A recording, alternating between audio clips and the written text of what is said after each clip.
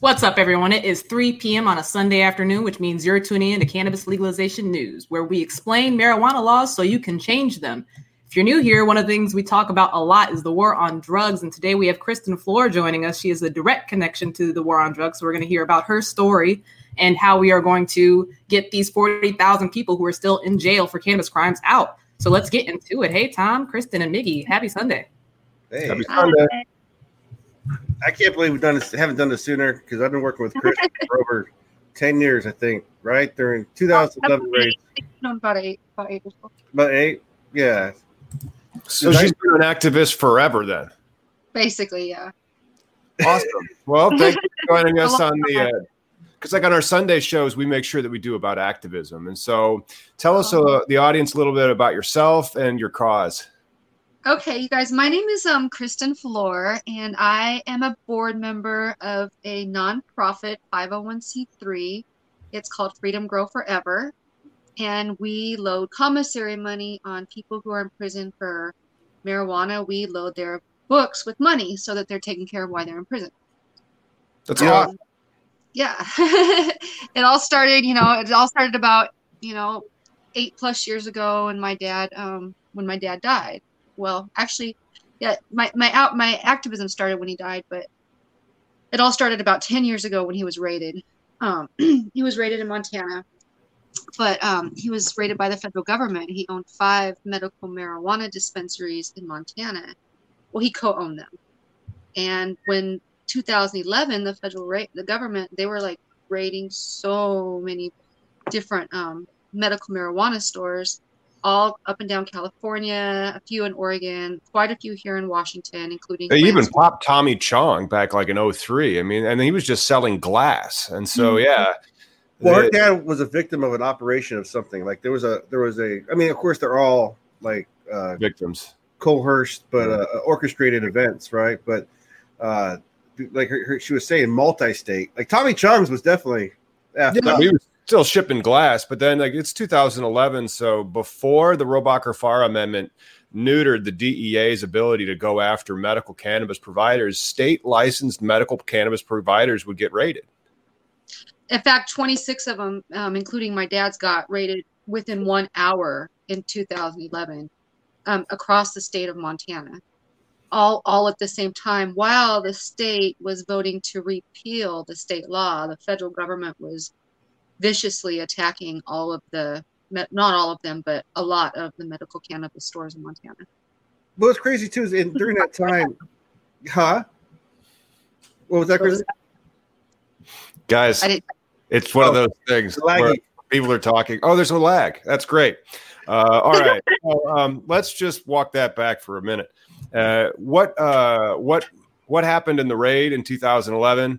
Was the operation licensed by the state of Montana? Yeah, so they followed all the state laws. In fact, they even went above and beyond that and sent the federal government some tax money. And even the federal government came in, inspected it, and they thought they were okay, which you can even see in a documentary that Miggy and I were just talking about called Code of the West. The beginning of that movie, which we won't talk about the end of it quite yet, but the beginning of that movie actually shows what was happening in the state, across the state, when these raids were taking place. So what was going on? Well, they were voting to repeal the state law after that day, after those raids. There was basically no more medical in Montana. Everybody who owned these medical stores were now facing federal indictments, including my father, who owned guns, and he was facing 12 different indictments, 144 mandatory minimum years. He was extremely sick. And the state kind of dropped out. They were just like, okay, we licensed you. And then after the feds came in, they were like, fuck these guys. And so what they did is they decided they weren't going to allow any state laws in the federal court, regardless of the Ogden memo. They said, oh, you have to do all these things to follow the Ogden memo, which they did.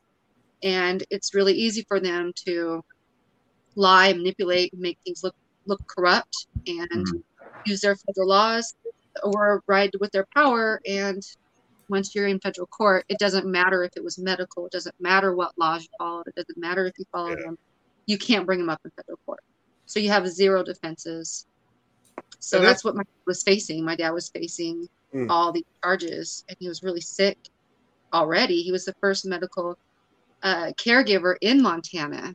So he was also, I believe, the first medical patient in Montana. So he was very, very, very sick when he was on his way out, and he ended up going to prison. He was trying to take it to trial.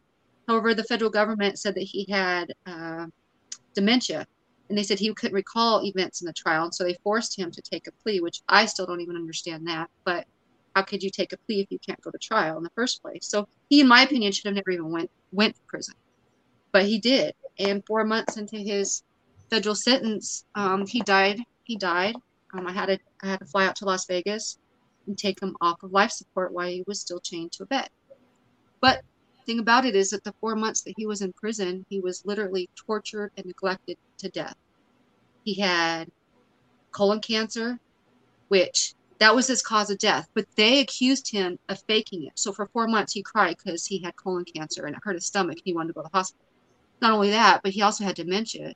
He had osteoporosis. So when he'd rock back and forth, he'd hit the grounds of the prison. He'd break his bones. When my dad died, he died with 8 broken bones from falling on the floor in the prisons. He also had, he was on 32 medicines. And when he died, the autopsy only showed that he was on 2. And those were not his heart medicines. He had 2 major heart attacks. That wasn't even the cause of his death while they were transporting him. And I had to take him off life support while he was still chained to the bed. And then I had to tell my mother the very next morning, who was also in prison because she worked for my dad's company, how my dad was killed that night. And then they wouldn't even let her out for a funeral. Jesus. So, this isn't like ancient history. This isn't Dick Nixon and then his goons coming in and shutting shit down. This is 2011, and now we're probably into 2014 or how. Okay, so he took a plea, and then he didn't make it that long in prison. You said 4 years. Did you say 4 months or 4 months? They wouldn't even give him. And the thing is that they wouldn't even give him a walker to walk around in. The nurses, he would be in pain.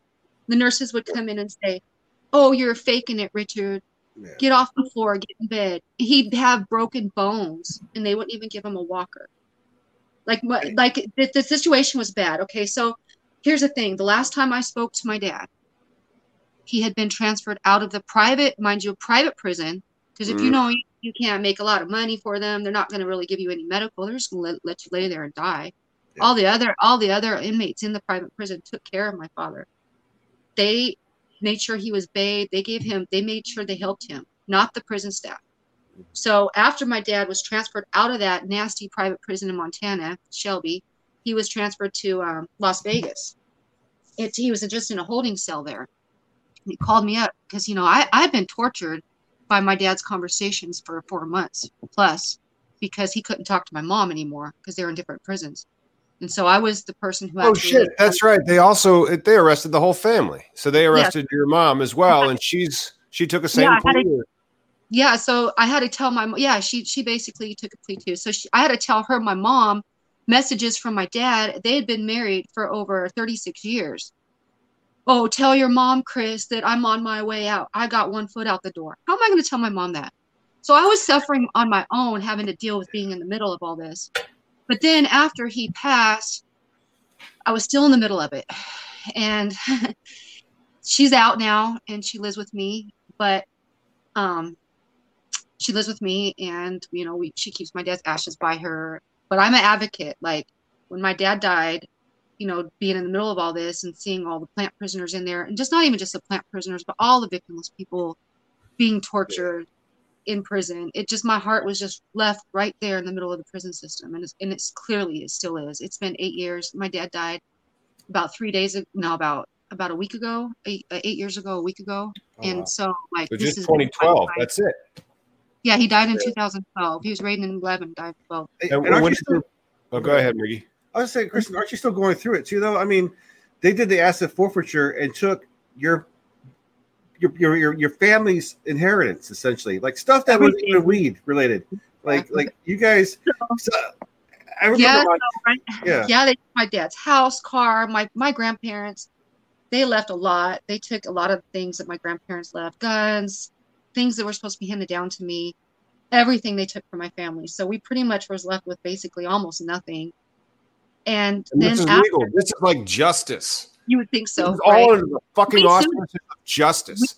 We sued them, but the thing is you cannot sue the private prison when the federal government sent your dad there. They're not going to side with you when they're the ones who put him there in the first place. So we lost that. But my son, he got schizophrenia a few months after my dad passed, and so we've just been dealing with that emergency ever since as well. It's just been really difficult to after what the government did to recover from it. It's like a domino effect, right? I mean, like you're one thing after another, and especially it's not cheap. If they take all your assets away, and then how are you going to live?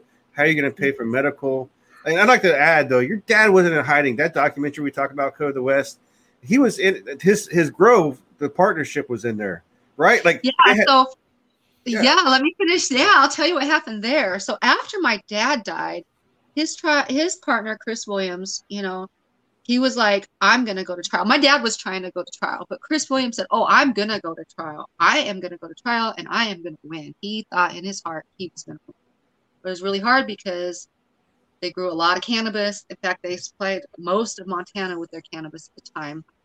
And they had a lot of evidence. They had 22 pounds in front of them. They had some weapons, and they had snitches. They had their business partners, Tom Dobert, Chris Lindsay. They all snitched against Chris Williams in federal court and said that he sold cannabis, even though that they did too. They even got some of the laws passed. They were advocates and lobbyists that got to get some of the laws passed.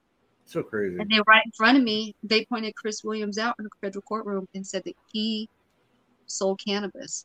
And that was enough to convince 12 jurors that he was guilty of violating a federal law, because it's still a federal crime regardless of what the state laws that were on the books at the time. It's crazy. So they got no jail time. They got no jail time at all. Yeah. They didn't even spend one night in jail, not even when they were raided. Kristen, are you familiar with the guy who got raided in Bozeman? He was a part of THC Ministries. What's his name? Maybe.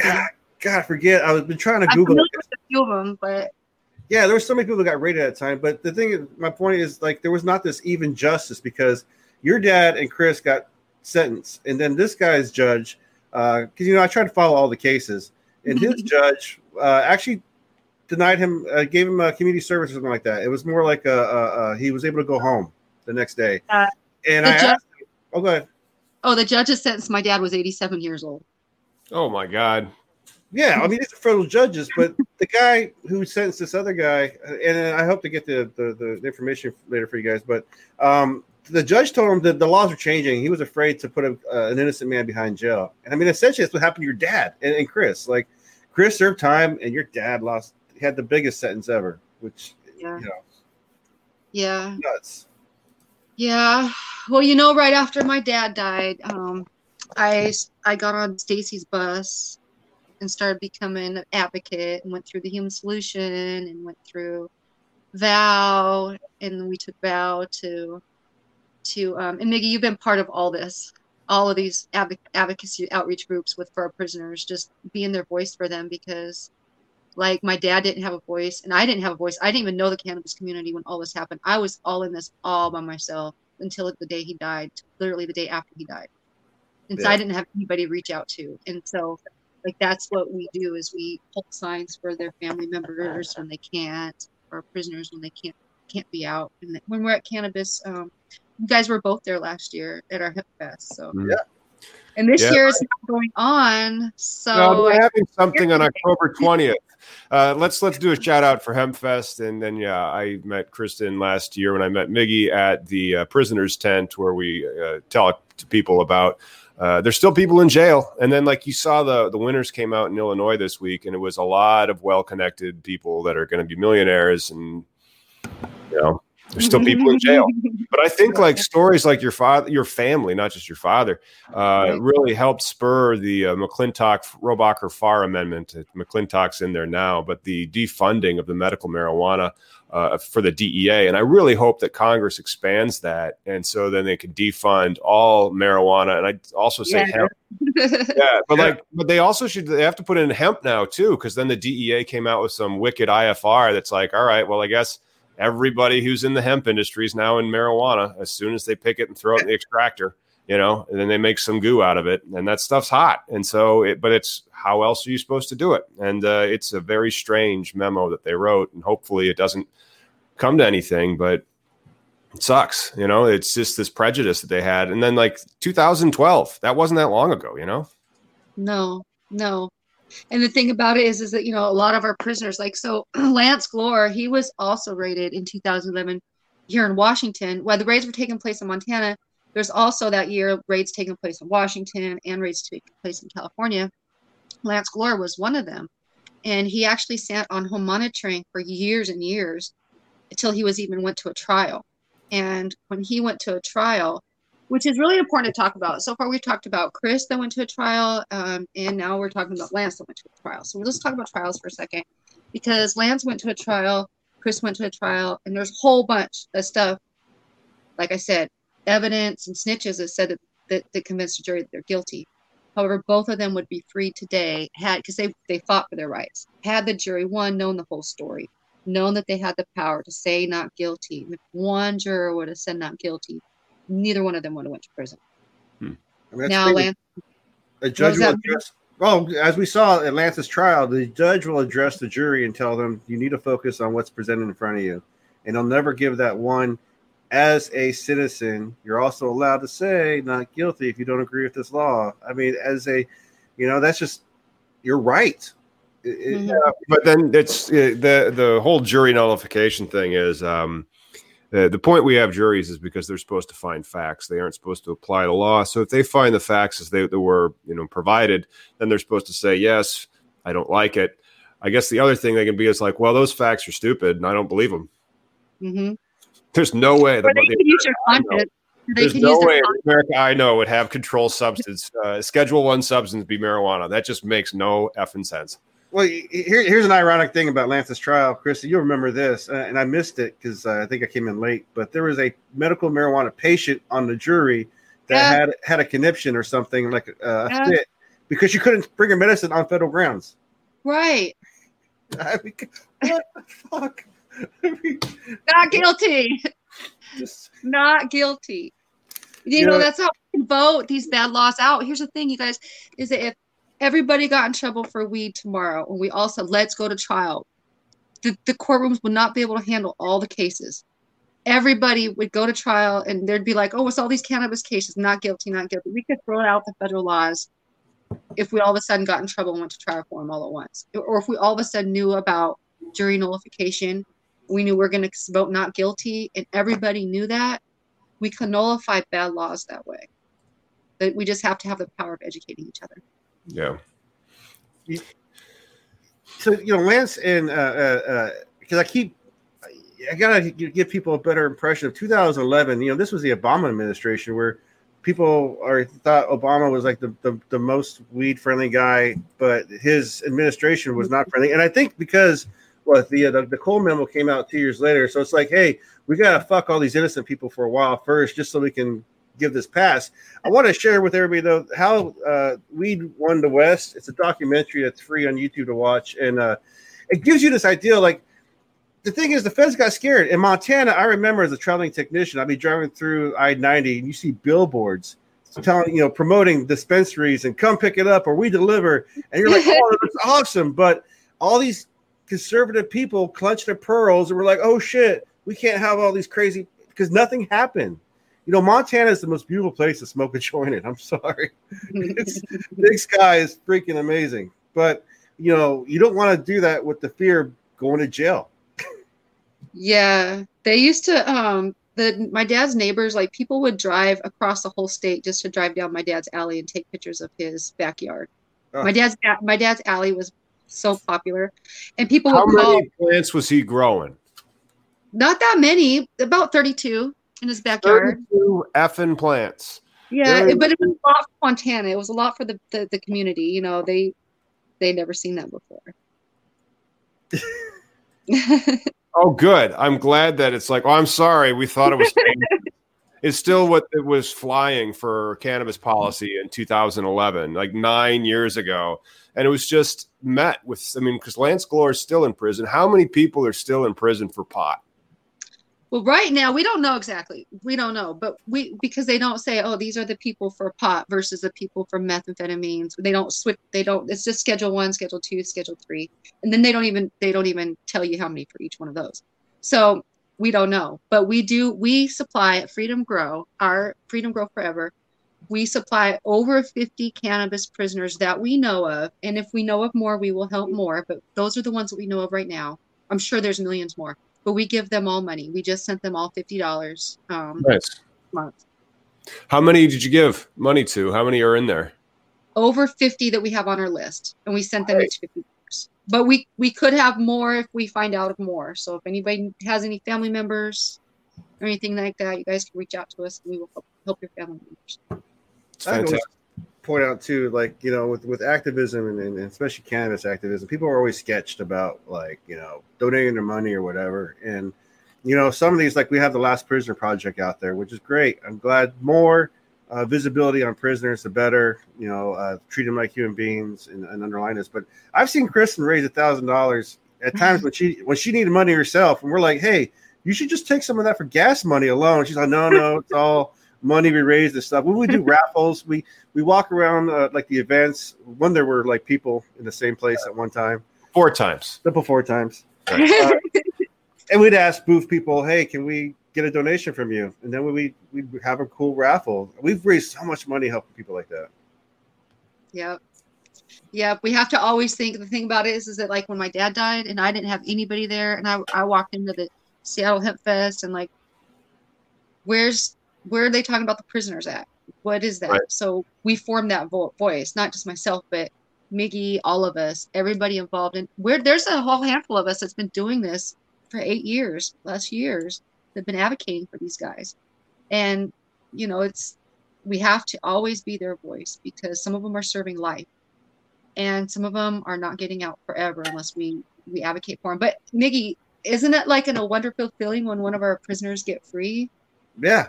I like to say she has helped a lot. I mean, the writing, petitioning. Yeah, I mean, but it works though.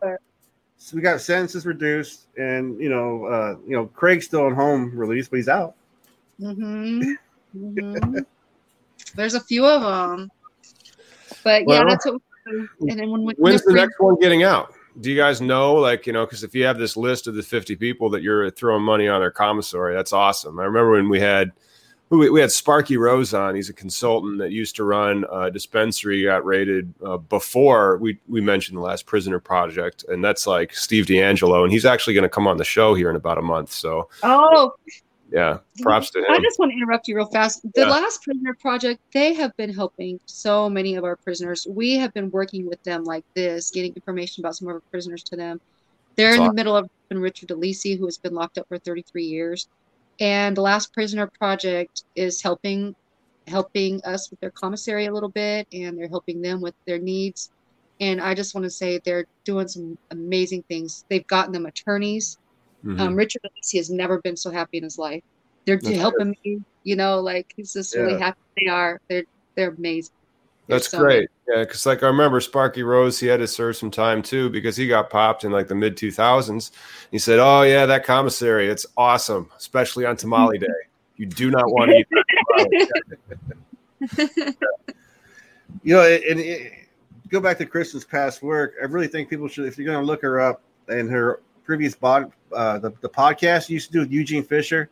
Eugene Fisher is one of the most interesting prisoners. I thought, like, he was a powerful voice. What was the story? He was like a lawyer.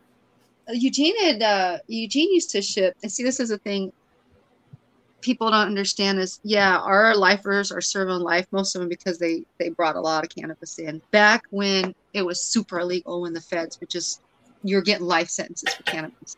And Eugene Fisher was one of those ones that him and Randy Lanier and another one of their business partners, they were bringing it in on ships. Eugene owned the shipping companies, so he in fact you should Google Eugene Fisher and you'll find out the story about how he used to import it, and he got caught, and he used to import it right underneath the nose of the federal government, and he got caught and he went to prison and they sentenced him to life, and he fought for 25 years to free himself.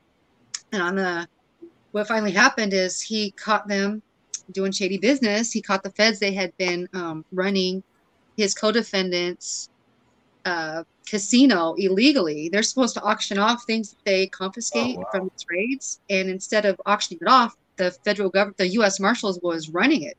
And when Eugene Fisher found out and had proof, he showed it to the feds, and he was instantly pretty much released within a week from prison.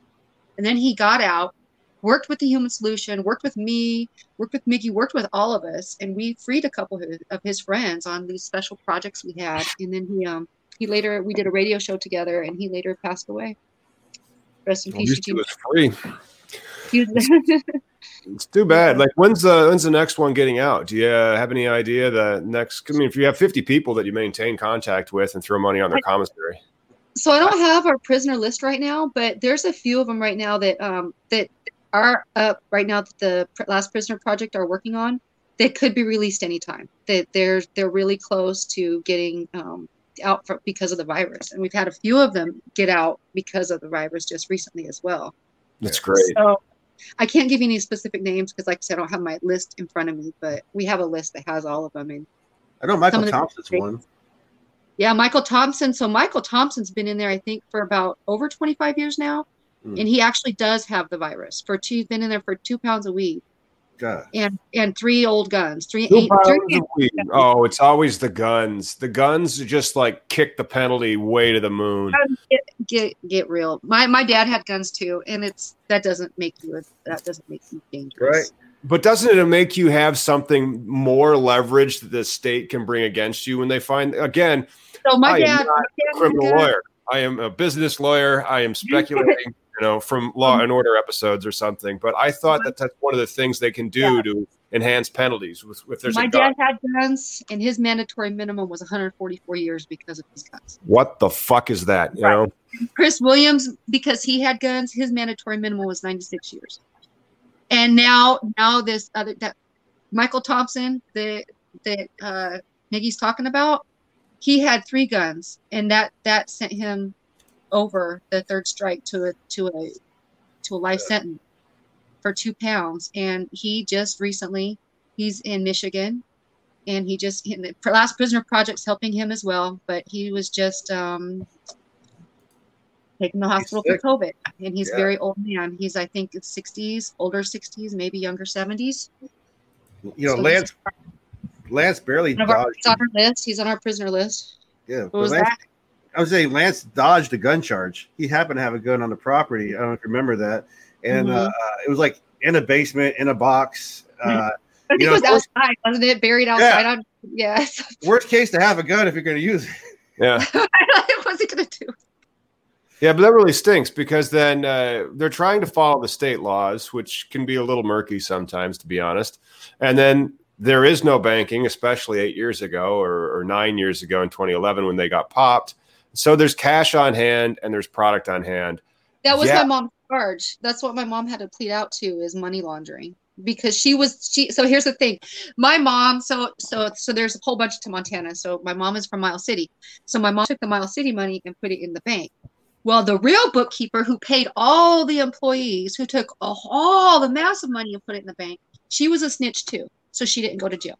But my mom did, because she didn't snitch. So, like, that's the thing. That's the thing about the banks. That's the best they can offer my mom is money laundering charge, when this lady didn't get nothing because she told on my dad's business partner. She was willing to tell him. Mm-hmm. So why it's like this justice thing, this thing that's called justice. We're going to punish these people for doing the same shit these other people did, but thanks for admitting you did it. One of the groups, Chris. That's how they hold down their laws. That's how they have to hold down the laws. Yeah, but like when you they're nothing. Well, like the Kettle Falls 5, one of them was a cancer patient, legit. Like only had hospice, gonna die, going to die, cancer patient. Then his wife, she was just an older woman too. And then the kids. They dropped the charges on him and I think her too, right? No, I think just him. Just him because he was going to die. Like, here's a... Yeah, he was dying. Here, thank you. They dropped my dad's charges. They dropped my dad's charges after he died. I got paperwork saying his charges. Oh, thank God! Oh, good. Yeah, right. I'm glad like, they dropped the I charges got after paperwork, he's and they dead. actually sent me paperwork. I was like, "Where's my mom's paperwork? How come her charges haven't been dropped?" No, she's not dead. No, exactly. She was still alive. I mean, They actually sent paperwork to tell you the charges are dropped after you're gone. If that doesn't show that we're human cattle, I don't know what does. And they sent me his ashes. They had him cremated on his own and sent me his ashes. And his pink shirt. We wore a pink shirt to sentencing because I had a pink car and he knew I loved pink. So he wore a pink shirt just for me. And guess what? They sent his pink shirt, his jacket. I have it right there in my closet. Oh. They sent it all back to me after he was gone. I wrapped the pink shirt around the box of ashes and put his Montana cannabis hat on it. When Mom came out, I gave it to her. For 32 plants of a harmless product that grows from seed. And but then he could have had all the vodka, all of it. Mm-hmm. It wouldn't have busted down the door. It wouldn't have done any of that shit. I can't believe that. But then it's still, I mean, like, this is 2011. Shit. I mean, it's 2020 now. And then we have legal weed, but we have corporate legal weed. Like, you know, a lot of people are still facing. And then it's still like possession limits and all sorts of things. And so, like, you know, if I wasn't a medical patient, I would be risking a lot more because I do I have 2 or 3 plants going. You know, it's enough for me for a few months, but it's not so much that it's any risk. But, you know, people were taking, and they still are taking risks and growing like 30, 50, 100 plants for their side hustle operation. Mm-hmm. You know, why can't they be legalized? How come we can't, you know, make it more along the lines of a brewery? But, you know, the regulations that went into Illinois' laws, there was such, I mean, like, we're going to find out in the litigation, but then, oh my gosh, the way Illinois did it, one of the problems with the litigation is that you as the plaintiff have to pay for the entire record on appeal. And so, like, if you're trying to get all the applications or several applications, these applications are thousands of pages long, and the KPMG scored all of them for millions of dollars. That record might be like enormous. I don't know how much, but they might be charging you thousands of dollars for it. It might only be several hundred, but it's just another way to kind of chill the basis for appeals. Be like, all right, well, if you want the record, we'll get it. I mean, because like the state of Illinois paid $4 million to KPMG to get this thing scored. So is that how much the record on appeal costs? $4 million? It's just making criminals out of Americans. You know, even besides the loss of life, the loss of time that people who are growers, you also have the people surrounding them, their family, like Kristen, and even Chris's workers that were just the workers. They got PTSD. We know one. We got our friend Danielle, and you know she's still fighting the good fight in Montana. But you know she says, you know, she sometimes, you know, guns are pulled. You know, yeah, I work for my dad's company. Danielle, the girl that Mickey's referring to. Danny Girl is what my mom and dad nicknamed her. She was friends with my family when my dad hooked her up with a job there, and she ended up working on the other side of Montana with Chris Williams at the grow house out there. And yeah, she went through it too. Yeah, I mean, it's just there's so many. Where's the goodness out of prohibition? Anybody just fucking point me to the right thing? Not only that, like, and what did you guys make illegal? A plant. Well, what does this plant do? That bothers me is that it never hurt anybody. Like, no, that's right. My dad never hurt no one. He helped people. I mean, my dad cured cancer.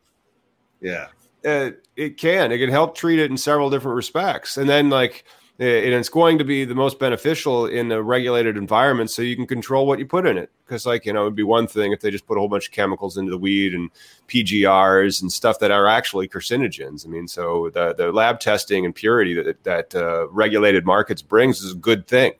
But they made a plant illegal. What the fuck was wrong with our grandparents? But again, can we point to the goodness? Where's the greater good out of this whole situation? And you know, no matter how much is arrested, no matter how many pounds, like at a bus, what I think there was a recent bust of a couple thousand pounds on one of the interstates. Who was saved? Again, why we're going to send them to federal prison and create these types of prisoner dilemma situations where we force people to snitch on one another because we come down with hundreds, if not decades, hundreds and fifties of years of penalties. Why? As opposed to being like, oh, you were caught with 300 pounds of weed. Let's see your tax stamps. Yeah. You didn't pay your taxes on this weed? Well, your penalty is $50,000. Moving on. Why isn't it like that? Not loss of life, not loss of time. Not taking all their shit. Like all their shit, I mean, we're still going through it here in Washington, right, Kristen? Say that about Washington? We're still going through with prohibition in the sense that Sarah Frank, our friend that was on before, she's helping with a medical kidnap case out here. Yeah, I saw that. Yeah, I'm going to highlight it later in the video, but the fact that we're not free. We're not free. Where's legal? What's legal? Right. A plant. And what does this plant do? Well, it actually can kind of reduce inflammation. Depending on if you smoke one form of it, it can make you more anxious, but chill out. Another form might make you chill out. And, there's different receptors, which we only found out about in the 90s. Do we change our laws? No. Do we ever? No. Because they like kicking down doors and showing. Because when you grow weed or have it, you like showing it off. Yeah. And so I think the cops like showing off the weed just as much as anybody else. But they like drugs and the big stacks of it. I know they're always standing in front of it with their guns, like, "Ooh, look what I!" Yeah, we're so tough. Like we shot a lion. Yeah. I stopped these gummies from getting through. I mean, oh my God. Did they do that to your family? Like, did the DEA have like a photo shoot spread? It's like, here's the 32 plants of the murderous marijuana. No, but you know what they did? My dad, he used to throw all the change behind the couch for my kids, and they took all my dad's biggest complaint is they took all my grandkids' change that I threw behind the couch. Well, besides the property they took, that was your grandparents. I mean, come on. Yeah. He thought they took my grandkids' change. That's what he used to. My grandkids' change. But again, when they fucking, as soon as they put handcuffs on your father, they didn't arrest a criminal. They arrested a grandfather, a father, an American, somebody that's just trying to do best. Yeah. It's fucking retarded. Yeah. It's sad because in 8 years, and my dad, he was literally my bestest friend. Like, when I go to somewhere and I come home and I call my dad and tell my dad all about it. Like, and so since he's been gone, like I've had all these things in my life. Like I went on stage and talked about him. And the first thing I want to do is call him up and tell him, but I couldn't. So like, that's when it hits me the most, is when I want to call him and tell him about what I'm doing and I can't, because he has no idea that I'm a cannabis activist now, or that, I fight for his honor every day. And it's hard because I can't tell him. And then like now, I've been like all this time, my son, he had schizophrenia after this, and I fight for the prisoners, and I try to find peace in my head with what the government's done to my family, specifically me, because like I've been caught in the middle of it all lately. So I've been trying to find the peace, and I started my own business because like I started gaining weight after my dad died because all the stress of life. And then I said one day, I was like, oh gosh, I got to start losing this weight. So I found couple new forms of exercise. And one of them, I started a whole business off of it. Like I want to call my dad and tell him about it. Like, Dad, I teach people to hang upside down. Can you believe it? Like, I just want to tell him. And I just can't. Let me ask you about that real quick, because I know before. Sucks. Oh, you're good, honey. Because you've always wanted to do the cannabis and wellness videos before. You were into like water aerobics. Are you doing the cannabis with your what is it? Yoga teas, yoga trapeze? It's a yoga trapeze. It's basically like instead of yoga on a mat, it's in a swing. So you do aero yoga? Huh? Acro? You do acro yoga then? It's yoga trapeze. Oh, are you talking about like aerial yoga? Yeah. It's similar to aerial yoga, but aerial yoga is a lot of dance, which I am trying that. I learned how to do a flip Cool. I was working on my handstands today. Yes. So I've like found peace in my life, and I'm like trying to show other people how to find peace in theirs. Totally. And how do you use cannabis with that? Is that part of your routine, or what? Using cannabis, is that part of your routine with it? Because I know you and I are big guy smokers. No, I haven't like reached out to the cannabis community with this yet, because to me the cannabis community is so scarce unless you're like at the Hemp Fest. So it's, I'm just working at just a regular community jam. Oh, right on. Yeah. But personally, do you find like smoking helps you get a better workout? Yes. I also like to go to the pool and do water aerobics, and cannabis has totally helped me get out of the house. Yep. It worked out. You're going to need to make sure you use the vape pen in that sense, because, trying to smoke a joint in a pool sounds cooler than it is, No, I like to smoke before I go into the pool. Yeah. Yeah, when I used to weightlift, that was my go-to. But why did you quit? You're not supposed to quit weightlifting. You're supposed to always do that. The whole work and work out, man. You gotta make sure that you take care of your health, and I like how cannabis can be a part of that. I like to use it a lot, and then it's hiking or when I would go swim or before a yoga session. Yeah. Do you like yoga too? Yeah, I have a little bit of a problem with it. But cannabis is wellness when it comes to exercise, but it's also good for. Because I know Dennis Perron, like myself, I used it to help maintain my drinking. Like, it keeps your levels down, man. Yeah, for sure.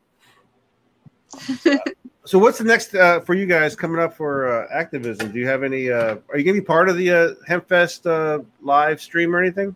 I don't know yet. I haven't really talked to them. I reached out to them. Actually, I did talk to them, but I haven't scheduled anything. I know that they're having something in October, right? Yeah. Is that the Hemp Fest? Huh? Is that the Hemp Fest people? Yeah. Yeah. October 10th. I'm not. Fest. Yeah. Yeah, so we're probably gonna try to get involved. I sent them a message not too long ago. Heard back, and they told me that they're in the midst of planning it. So I'm just waiting to hear what they got going on. Yeah, it was so ridiculous, the double standards and the weird rules that HempFest has to follow to be able to be a protest festival, a First Amendment right protest festival. That's why it has to be free. That's why they can't charge for it. That's why they have to do all. And then it's a city. It's like a $700,000 operation that they have to put on for free. Yeah. Well, that's the best freaking day, I think. Week. I know. I love them. But as soon as my dad died, they were just like right there. The whole Hemp Fest. They helped me get through life 100%. Sure. Every year I go there. Like, I feel like I'm missing all the love there this year. Well, we can definitely tune in on October 10th, you said? Yeah, and if you guys haven't checked out yet, go ahead, smash those likes and subscribes and thumbs ups, and then you'll see one of the videos in our channel where we have Vivian McPeak and the Hemp Fest update. For sure. And Kristen, thank you so much for coming on and sharing your story with us today. Where can we go to find or follow what you guys got going on at Freedom Grow Forever? We have a website. We just launched it. It's freedomgrowforever.org. We have a Facebook page. It's Freedom Forever. We're on Instagram. And then you guys can always find my Facebook, KRISTINFLOR, and you'll see a bunch of stuff there too. Got it. Awesome. We'll throw those links in the description. Thanks again for coming on, and thanks for tuning in, everyone. Make sure you like and subscribe to keep up with all cannabis legalization news. We'll see you on Wednesday. Yay!